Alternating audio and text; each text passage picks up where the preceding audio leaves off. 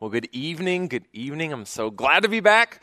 It feels like it's been forever. But I'm so glad. I was out of town last weekend, but we had the wonderful Lane Malikian, one of my old youth leaders, came and was able to speak with you guys. We're actually also not going to be meeting next week because of Easter. Everything's kind of crazy, so we don't have any college morning or evening, so we will still have like family service across the street in the morning. And I mean, you could come here next week, but the doors would be locked. But there's a cool playground right out there if you're interested, or trees to climb, cars to vandalize, whatever you want. Whatever you want. Next Sunday night, this will not happen, but you can, whatever. I don't care. So we have also this evening, though, what's so incredibly special is that I get to share with you just a glimpse into what made Jacob the way that Jacob is. Right? We've been looking at how David has been built, what he was founded upon. Well, Jacob, who's me, by the way, where did he come from? What made him into the man that he has now become? And the truth is that a lot of who I am was founded on a particular Christmas. When I was 7 years old, we had Christmas at my grandparents' house, and I received probably one of the greatest Christmas gifts I've ever gotten. Okay, number one of all time was a Stretch Armstrong that I got in 4th grade. But this one was probably about number 2, if that spot wasn't stolen by the Millennium Falcon that I got in 5th grade. But maybe number 3 was 7 years old. For Christmas, I received pencils. Okay, and I know that sounds kind of lame. You're like, whoa, what are you, an orphan? Or like, I don't know. Like, you're probably wondering, like, what's up with this Charles Dickens Christmas that I apparently experienced. But in fact, these pencils were so special to me because they weren't just ordinary pencils. These pencils were like shiny and like had cool colors. They had this like cool like grip on the bottom that was like chiseled out to make like these shapes. And then on the top, they had these super awesome custom erasers that were kind of like superhero things and like shapes. And it was super awesome, right? And that's a big deal when you're 7, right? Pencils are like a big part of your life. You have pencils and like clothes, and like that's it. Like that's what your life is. Clothes sometimes, right? But we had these pencils, and I was given them. I received them from my grandparents. I thought, wow, this is it. Like life, I've just peaked. I peaked at 7, right? There's no upwardness from this moment. And I got to enjoy those pencils. I got to draw with those pencils and just marvel at my pencils for about 24 hours until the next day when I woke up and discovered that those pencils were all broken in half. All of them. There were like 4, and they were all broken in half. And I immediately stopped and thought, what has happened? What monster would be capable of such an atrocious act? And I realized in that moment that the only solution, the only potential perpetrator was my younger sister, who was 5 at the time. And I must have done something to upset her or irritate her, or I did something to her that frustrated her to the point where she must have found my pencils, knew that I loved them, and broke them all in half. And so scrambling mentally in that moment, I thought, well, what did she get for Christmas yesterday? And I thought of the super awesome Disney Princess Foursquare ball. Okay, and that was her favorite gift that she had received on Christmas morning. And so, being the righteous lover of justice that I was, I sought out the Foursquare ball. I brought it into my room. And for maximum poetic justice, I grabbed one of my broken pencils and popped the ball. Man, just stabbed it. And Jasmine was, and died. I killed the ball there in my hand, and I felt so accomplished, right? I knew, oh, the Lord is moving through this moment, right? Like, this is it. Like, God has used, I'm his hammer of justice. Lord be praised. Jesus is upon us. This is a Christmas miracle, right? I was so excited in that moment to have enacted this justice. And as soon as my parents found out, though, they did not see it as justice. Instead, they saw it as fighting, and rightfully so. And so my sister and I had to apologize to each other. We were both super upset. She started crying. I was crying. And we were just trying to explain to my parents, like, what happened and all these things. And my parents were so insistent, though, that we apologize to one another. They're so insistent that we try to mend our relationship. They were telling us, you gotta fix this. You gotta fix your relationship. You're going to be brother and sister forever. Family is forever. That's what they told us. Anytime we fought, all through childhood, family is forever. Fix it. We said, okay. So we apologized. We mended our relationship. We decided, we can move on from this. We had a very lengthy discussion about the benefits and negatives of popping each other's, balls and breaking each other's pencils. And we reached a point of agreement, and we decided, you know what, yeah, we can move on. We can still be brother and sister, families forever, whatever. And we moved on, right? Our relationship was brought back together. We were mended. The conflict was resolved. But the truth was that in that moment, my pencils were still broken, and her ball was still popped, right? In that moment, even though the conflict had been resolved, the consequences still remained. And the reality is that a lot of us have been in that moment where maybe we had a conflict or there was some sort of wrong committed, and we've resolved it, right? We've moved past it. We forgave that person, or that person forgave me. It was 2 semesters ago, and so you've just moved on. But the consequences are still with you. The reality is that we are constantly finding ourselves in the midst of consequences of our own or others' sin. At this point, maybe you're thinking about that group project that everyone was so on board except for Keith or whoever. It's always someone named Keith, though. Keith! He wouldn't show up for the meetings. He didn't do his part right. The robot couldn't pick up the pencil correctly. It would just fall over. Keith made your group project fail. Or maybe you thought of, man, you were in that moment. You had that financial decision, and you yourself made the wrong call, man. You took out too many loans, you spent too much on that credit card, and you found yourself in financial debt. Even right now, you're like, oh my gosh, I don't know what to do with these consequences that I'm surrounded by based on my own mistakes. Maybe you went home, or maybe your parents came in for this weekend, maybe you're going back for Easter, and you're not looking forward to it because your family is dysfunctional. Because your parents still fight about which one of them you get to see more of on breaks. Or maybe they're still together and they just don't like each other. You go home and it's a battleground. There's dysfunction because of the sins, because of the mistakes of others in your family. Or there's just drama because your brother's doing this or your sister's done that. Maybe that conflict was resolved, but those consequences are still very real and very heavy. The reality is that we will always be surrounded by negative consequences. The reality is that our world is broken. People are broken. Therefore, we will continue to make mistakes. Others will make mistakes around us, and we will all be reaping the consequences. And when that happens, many times we respond by getting frustrated, right? Or maybe even bitter. If it's my fault, then maybe I feel guilty and I withdraw. If it's someone else's fault, maybe I just get angry and I lash out. As people, we will always be in the midst of consequences, but as believers, my question is, how do we respond to them?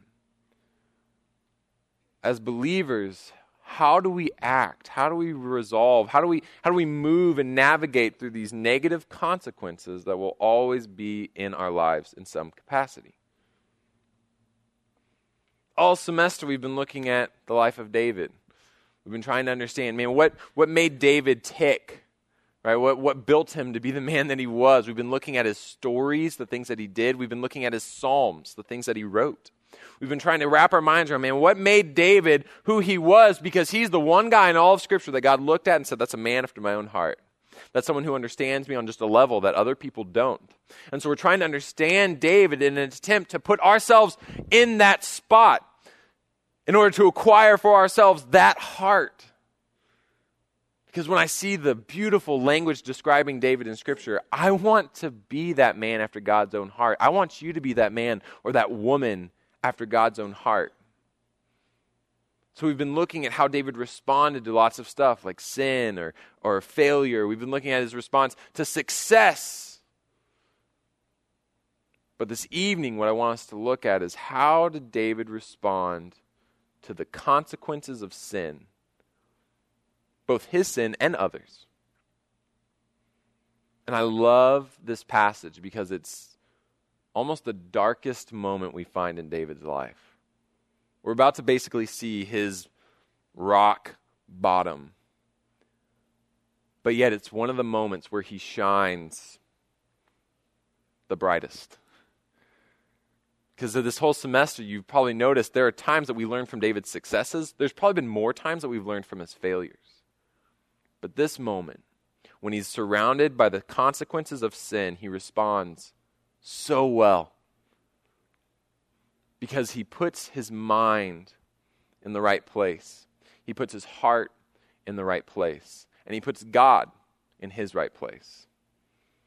That's what's so incredible about David. But we start off on a really down note.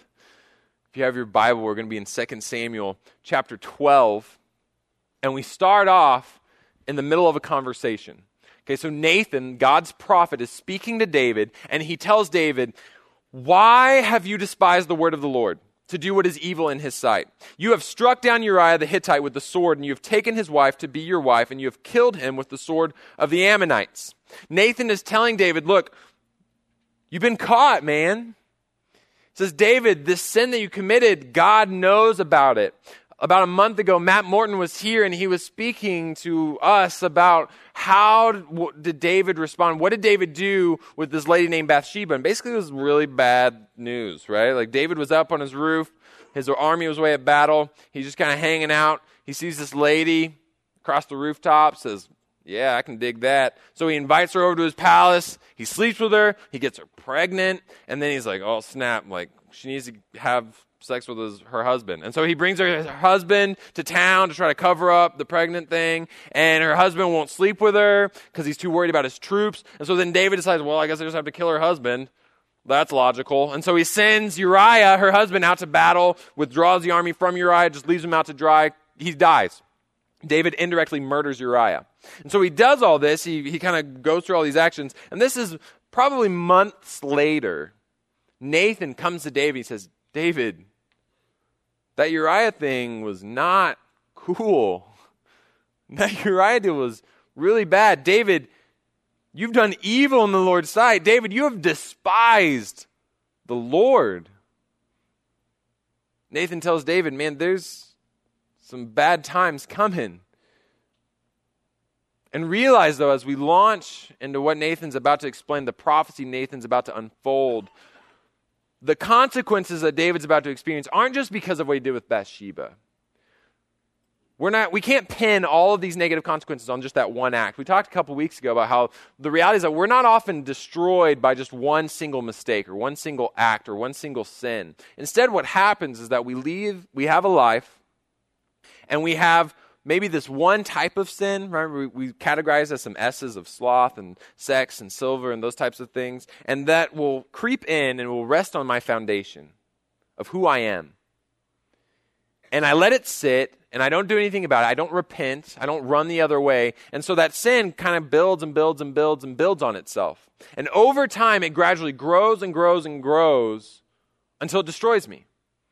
David has been leading a life for years of seeing women as sexual objects, as just things to be used. He's been driven by his passions. He sees a woman, he takes her like property. He's been doing that for years. And it's in this moment that it destroys him. This is the culmination of years of sin, where God says, enough.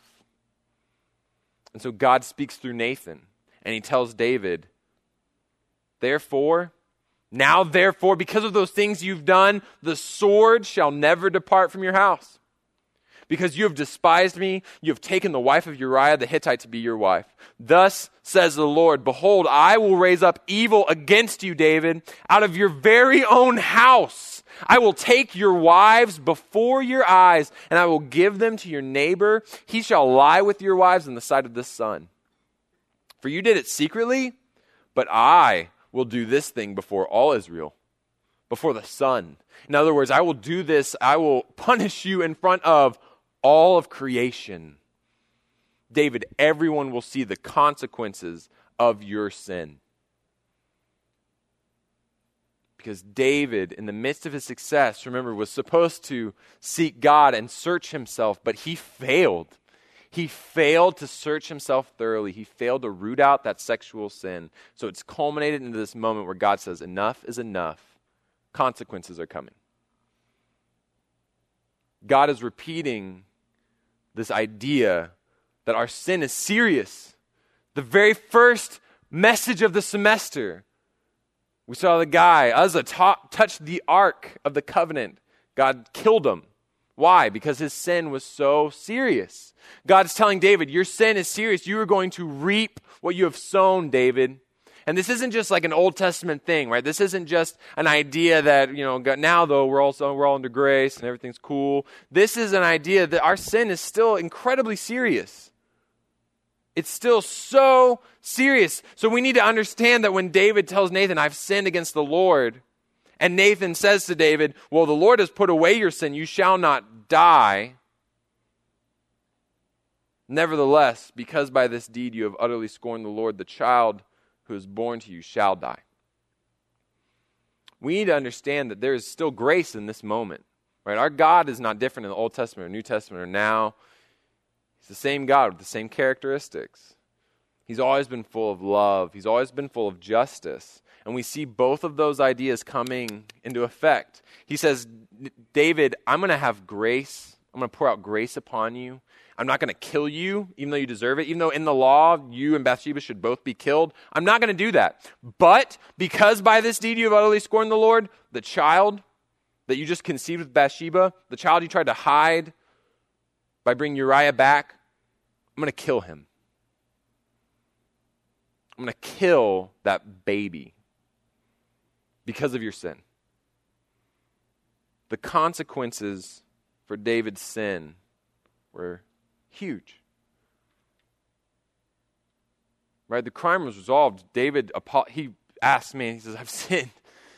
He's begging forgiveness. The Lord says, yeah, hey, I've put that sin away. This conflict, David, it's resolved. But here's the thing, man. There's still consequences. You made a mistake. You fell down, broke your arm. I'm going to forgive you, but your arm is still broken.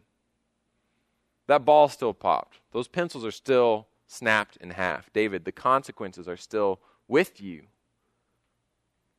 That's why Paul tells us that we shouldn't be deceived. He says, God is not mocked, for whatever one sows, that will he also reap. This is for us now. If we sow these seeds of sin and destruction, we will reap consequences that are serious. The prophet Hosea talks about the nation of Israel. He says, they sow the wind, and they shall reap the whirlwind. They're turning away from the Lord. They're sowing this wind of strife and running away from God. Therefore, they will reap the whirlwind. Man, it'd be great if then, our application for our takeaway from this is, okay, so don't sin, right? Cool, right? That'd be awesome.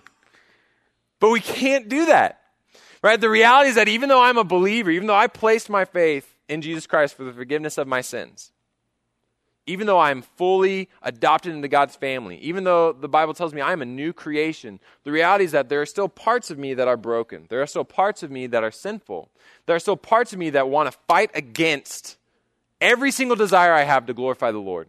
And when I fight against those desires, when I pull away from the Lord, that is always going to be sin, and that sin will always bring consequences. It will look different for different people in the severity or the timing of it, but it's going to happen. I'm going to reap that whirlwind at some point. Either I will reap it or someone close to me will, which is honestly, I think, even more tragic. We can't stop sinning. We can't stop the people around us from sinning. That whirlwind is coming. So my question is, what will you do when it comes? What will you do in the midst of that whirlwind? Maybe what are you doing right now as you face the consequences of your mistake, or your father's mistake, or your brother's mistake, your friend's mistake? What are you going to do? You going to get bitter? You going to withdraw? You going to lash out? What are you going to do? What we see in David is he immediately prays. What we see in David is he immediately stops and he says, I've got to get my heart in the right place. Therefore, I'm going to pray to the Lord. God afflicts the child that Uriah's wife bore to David. The child became sick. Therefore, David sought God on behalf of the child. David fasted. He went in and lay all night on the ground. We actually find out that David spends a week, 7 full days, fasting, lying face down on the ground, praying on behalf of this child, praying for God's forgiveness, praying, asking for God's grace. He leads himself into heartfelt prayer. And what's so tragic is that a lot of times when we are caught in the midst of our consequences, man, we don't pray like that. We don't give it that same time and attention. A lot of times when we're caught in our consequences, maybe sometimes we'll pray, we'll ask God for forgiveness, right? We'll hear like a talk or a podcast and says, you should ask for forgiveness. We'll be like, okay, yeah, that's probably a good idea. I'll do that. And then we say, hey, God, sorry about that thing, but good thing Jesus died for it. Wink, right? And we just move on. I had buddies in college who were involved in a youth ministry here in town. And they were kind of a little, I don't know, crazy. And so what they would do is sometimes they would go out and they would like climb things that they weren't supposed to climb. They would do things that were like borderline illegal, like not overtly illegal, but probably kind of, okay? So they would do these things and I would ask them, be like, hey, like, you sure? You sure you should be doing that? Like, you sure you should be in that place? Are you sure you should run over that thing or blow that thing up? Like, are you sure you should be conducting yourselves in this way? And they would say, hey, freedom in Christ. That was their mantra. Freedom in Christ, bro. Freedom in Christ. I said, okay, well, it seems to be abusing scripture, but okay, I kind of get on board with that. They'd be like, yeah, man, like, don't worry. We're not under the law. Right? They say, we have this mindset, we have this idea that, man, we've been freed to move about. We can move about the cabin freely. We're at cruising altitude. Christ has taken us to that level where, man, we're free. It's America. Free, right? Like that's where we are. And they decided, man, we have the freedom to go and move in these different ways. They treated, honestly, their mistakes and I think their illegal activities, they treated it very flippantly. And so they would sometimes kind of be like, yeah, you're probably right. Like, sorry, God. Like, literally, they would say, sorry, God. It's like, man, like, come on, bro. Christ bump, or I don't know. Like, they do stuff like that. But they had these moments where they would just flippantly dismiss their sin, where they would flippantly just move on. And I just think about, man, what if I wronged a loved one? Man, what if I did something against my family member, my best friend, or my wife? Would I just ask for forgiveness like that? Would I just do it flippantly, offhand? Or would I go before them and tell them I'm so sorry? David is heartfelt in his prayer. And he doesn't just go before the Lord for that one day, right? 7 days. And it's not that he even goes out into the nations. It's not that he's moving out. He pulls back into the quiet of his own palace. We find out that only his servants are seeing him during this time. David was the king of a country, right? He had a lot of staff meetings and like ribbon cuttings and like there's a lot of stuff that he needed to do throughout the week, but he pulled back from all of those things because he didn't want to involve a ton of people, right? He didn't want to put up that Facebook status of bummed, frowny face, cat smiling, whatever. Like he didn't do that.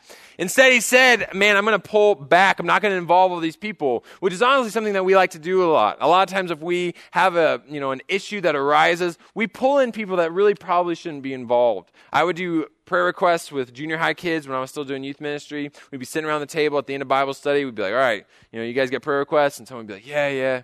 Like every single week, someone would be like, yeah, I have this friend that we really need to pray for. Jimmy. I was like, man, like what's going on with Jimmy? Like what does he need prayer for? I'd be like, man, Jimmy's he's just the worst. Oh. And then someone else at the table would be like, oh my gosh, yes. Like Jimmy just like, oh my gosh, like he's just the worst. And they would just kind of like gang up and they'd be like, oh my gosh, he sat on my dog or what, like, I don't know, like they'd have these things that he did and they like kind of gang up and they talk bad about him and they would just have this moment where they would like have these backhanded kind of prayer requests where they're like, yeah, you should totally help me pray for that person because, oh, bless his heart, he's just an idiot, right? Or something like that. And we do that, right? We have that moment where we're like, oh man, could you help me just pray for Stephanie? Like, God bless Stephanie. Her hair is just so frizzy. it's a mess. Like we just have those moments where we have these strangely directed prayers and we bring in people that probably shouldn't be involved. We're like, can you pray with me about you know who? And we're like, right? We have that moment where we don't really need to be pulling those people in. David says, you know what? I'm not going to go out. I'm not going to pour ashes on my head and be like, oh! Instead, he pulls back to his palace in the quiet. He says, you know, I'm going to pray here. You know, sometimes we need to involve people in our prayers. Sometimes there is a moment where maybe we shouldn't handle it on our own. We need to bring someone in, but let that be like one person, two people, your small group. There's a very fine line between offering up your prayer requests about other people and just gossiping. So have that mindset. Put your heart in the right place where you are humbling yourself before the Lord, realizing that ultimately your sin is against God. David realized that his sin ultimately was against God, so he treated it as such. So he pulls back. He prays. Lies down on the floor. Humbles himself, says, God, please have grace on this child. Please provide forgiveness. And God hears his prayers. God says no. God takes the life of that kid. And as soon as David hears about it, he's wrecked, and he's upset. But then he moves on. He starts to eat, has dinner, talks to his wife. And his servants come to him. They're like, hey, whoa, what is this thing you've done? They say, you fasted, you wept for the child while he was alive, but now that the child is dead, you've arisen and ate food? They're like, David, what's going on? Like, why aren't you still mourning? Why aren't you still lying on the floor fasting? David says, well, while the child was still alive, I fasted and I wept, for I said, who knows whether the Lord will be gracious to me that the child may live? But now he is dead, so why should I fast? Can I bring him back again? I shall go to him, but he will not return to me. David's telling his servants, man, I'm trying to keep a realistic perspective. Trying to get my mind right. I realize that, you know what? This moment is tragic, but it's happened. It's in the past. I've got to move on. I've got to maintain a healthy perspective. He uses this terminology. He talks about how the son, he will go to the son. Some people use this as an argument for the age of accountability that these children, that God saves children. Some people use it that way. Some people don't. Either way, David is definitely saying that at some point, he will die just as his child did. At some point, he will pass on. He's telling his servants, you know what? Ultimately, I realize that this consequence is serious and severe, but it's not eternal. There are bigger things at play. David's telling his servants, you know, I've got to keep my mind in the right place, which is something that we often struggle with. Because a lot of times when we are in the midst of the consequences of our sin, we can choose one of two paths. Sometimes we completely just forget the consequence, right? We forget it way too soon. When I was in college, I went to a midnight premiere of a movie. Don't remember what movie, just remember it was great. Just chuckling along, elbowing buddies. Wow, this is so wonderful. Left the movie theater, realized that I didn't have my wallet. So I went back to the movie theater. At this point, it's like 3 a.m., but that's cool. I was a sophomore. I was young. Now I would be dead. But I go back, look for the wallet, can't find it. Ask the staff, they can't find it. Ask them the next day, still haven't found it. Someone took my wallet. And so in that moment, I was upset. You know, I didn't have a lot of cash in my wallet because, you know, college. But I did have, cards and things that were valuable to me in that way. And so I had to replace my driver's license, had to get a new card, call the bank, tell them to cancel things. Had to kind of get all that stuff lined up. My girlfriend, now wife, told me, hey, you know what? I was going to give you a wallet for your birthday anyway. So here, I'm going to give you a new wallet. Super awesome, nice wallet. I was like, oh, thanks. Honey bunches. And so I, put all my new stuff, got it all lined up, right? Got all my stuff back, new student ID, all those things, put it in the wallet. So pumped. About a week later, I go back to the movies, enjoy just a rousingly good film. Leave the theater. As I'm driving away, I think, I don't have my wallet again. So I go back to the theater, look under the seats, can't find it. Ask the staff that day, the next day, they can't find it. Someone took my wallet again. And in that moment, I realized not only that I had lost 2 wallets in the span of 2 weeks, complete with all of my cards, but I thought, man, how tragic that I didn't take that first wallet losing moment as a learning opportunity. How tragic that I continue to wear athletic shorts like an idiot to the movie theater, right? Like, why don't I just wear pants? Or get the chain that goes like to the back pocket with like a skull on it, right? Like, why don't I just get this Velcro wallet and just stick it in my chest? Like, why didn't I do something about this failure, right? Like, why didn't I address these consequences? The reality is that, man, I just forgot about it. Man, when was the last time that you had just some sort of sin that you've fallen into over and over and over again? What struggle do you consistently go back to? What mistake do you constantly fall for? Because you're unwilling to learn from those consequences, because you're unwilling to realize those consequences are severe. You forget it way too soon. Or maybe you're on the opposite side. You don't forget the consequence too soon. Instead, you focus on it way too much. Many times we find ourselves in the middle of a consequence, and it just becomes our whole world, and it cripples us. Many times we feel just like a dog who has disappointed its owner. Kylan, come here. Kylan. Is that yours, dude? Did you chew up that? Pogo, what's this? Come here, Pogo. I really think that might have been us. Man, how many times do we feel like that? How many times are we in the midst of a consequence and we look at it and we just think, oh my gosh, there's no going on, and it cripples our ability to approach that person that we wronged, or it cripples our ability to approach the God who we sinned against. How many times have we focused entirely way too much on that consequence? And it wrecks us. It drives us just deeper and deeper into ourselves. We lose perspective. David says, I don't just need my heart in the right place through prayer. I need my mind in the right place by keeping the correct perspective. I need to realize that this consequence is legitimate, but that it won't last forever. We need to have that mindset that David had. We need to put our hearts in that place. We put our minds in that place. And like David, we put God in his correct place. As soon as David found out that his child was dead, he saw, or as he's finding out, he saw that his servants were whispering together, and he understood that the child was dead. So David said to his servants, is the child dead? And they said, he is dead. So then David arose from the earth, washed, anointed himself, changed his clothes, and he went into the house of the Lord and worshipped. David doesn't just respond with prayer or with the right perspective. He responds to this consequence with praise, because he realizes that God is above all these things. He realizes what we now have written down in our scripture in Romans 8, that God will work all things for the good of those who love him.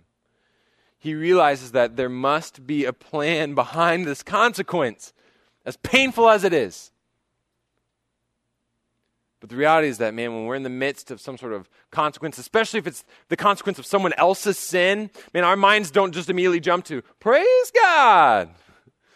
As soon as my sister's ball was popped and my pencils were broken, as my parents were trying to bring us back together, there were consequences with them as well. I was taken away from everyone else by my dad. He's like, okay, Jacob, that's it. You're going to have to get spanked, right? My family, when we were that young, we did spankings. If you don't believe in that, that's fine. That's cool. Give your kids, no beans or whatever. But we did spankings. That's how we learned. And so in that moment, I was like, all right, you're going to get spanking. And in that moment, I was like, oh, thank you, right? Praise you, Father. Thank you for disciplining me. First, truly, the father who loves his child will discipline his child, right? I didn't immediately jump to that conclusion. I didn't just, quote, focus on the family and be like, oh, you're so right. Dr. James Dobson, absolutely. Right? Like, there wasn't that moment where I wanted to praise and exalt my father.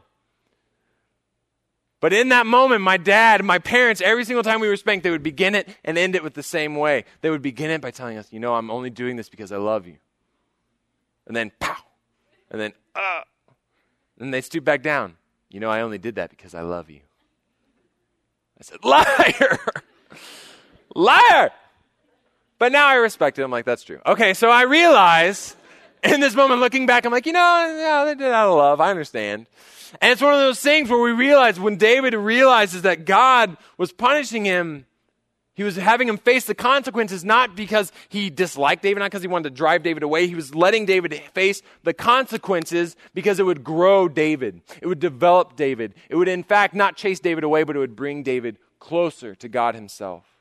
But man, how many times have you been in the midst of a consequence that you just blame God for it?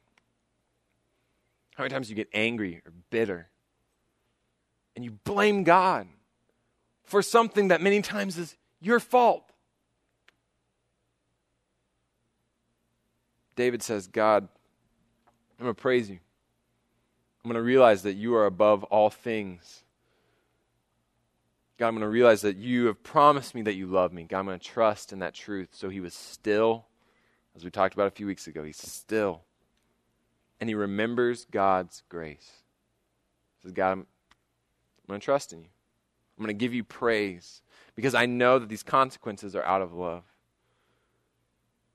But the consequences weren't over. The reality is that David moves on from this moment. As soon as this little story is done unfolding, as soon as his first son dies, what we see is another son of David, a guy named Amnon, rise up. And Amnon becomes infatuated with his half-sister, Tamar. And Amnon decides, the only way that I can, make sense, the only way that I can appease this lust within me is I'm going to take Tamar and I'm going to rape her. So he tricks her into his tent, he rapes her. Tamar runs to her other brother, Absalom. She tells Absalom what happened. Absalom hates Amnon. Hates him for 2 years until he finds the perfect opportunity to murder Amnon. David's second son is now dead. Absalom then has to flee the area, right? Because he gets in trouble. You can't kill the king's son. So he flees and he surrounds himself with people that love him. And they're like, man, you know what? You should be king. Absalom, you shouldn't let your dad, man, he's outdated, man, he doesn't know what he's doing. And so Absalom says, yeah, you're right. And he stirs up this revolt, and he brings these people into Jerusalem. He chases David out, and he forces David off of his throne. David's on the run, again, afraid of his son who wants to murder him. And in that moment, David wrote Psalm 3 that we read at the very beginning.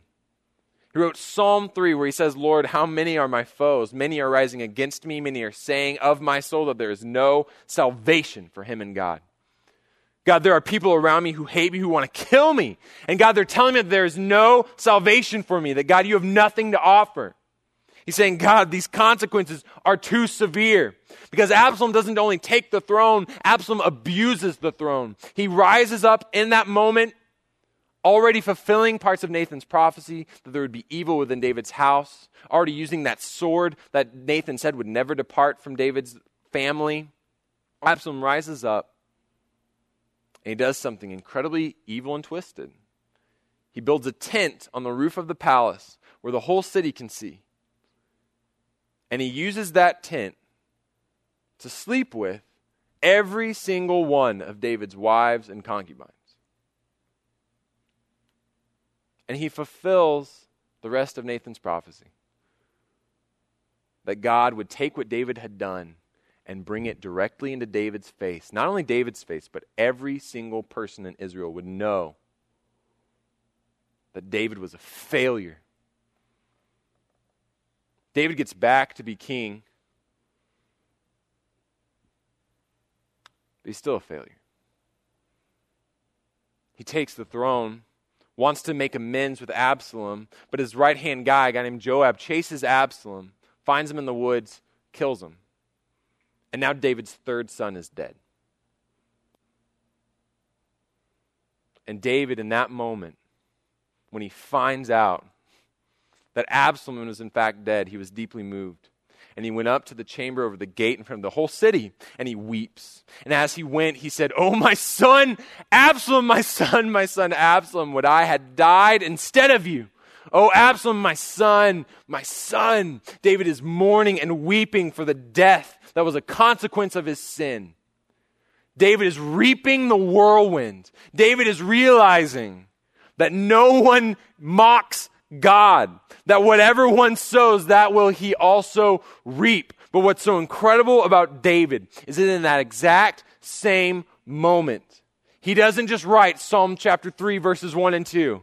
He doesn't just write, God, this consequence is too severe. God, there's people who want to kill me and it's too much. Instead, he also writes, in that moment, in the midst of that consequence, he says that, God, you are a shield about me. God, you are my glory, the lifter of my head. I cried aloud to the Lord, and he answered me from his holy hill. I lay down and I slept. I woke again, for the Lord sustained me, and I will not be afraid of the many thousands of people who have set themselves against me all around.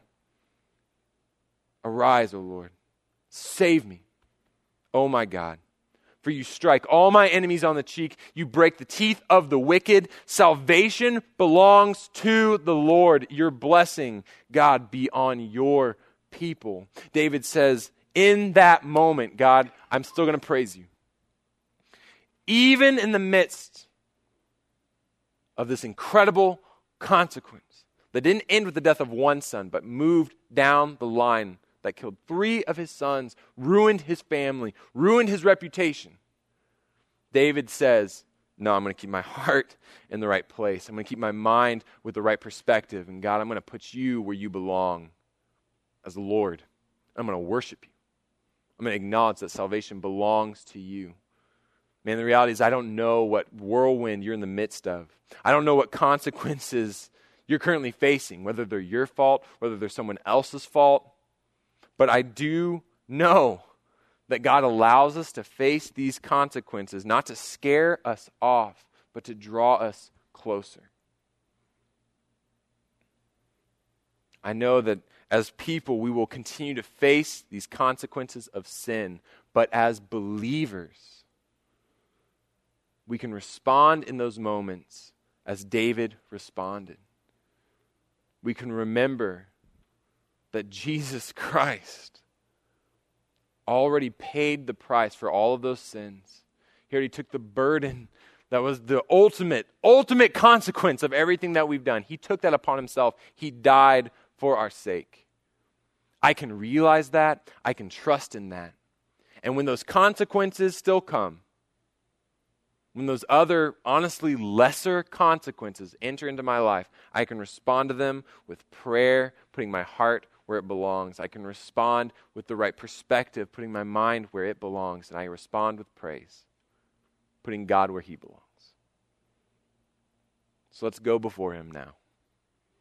Lord, we thank you that you are a God who loves us enough to discipline us. God, we know that it's not always clear what your plan is. But God, we are thankful that there always is a plan. Lord, we just ask that we would be people who are committed to following your plan, that God are people committed to wanting to know and understand and follow your will. Man, if you would just take a moment right now, go before the Lord, ask him, what consequences are you facing?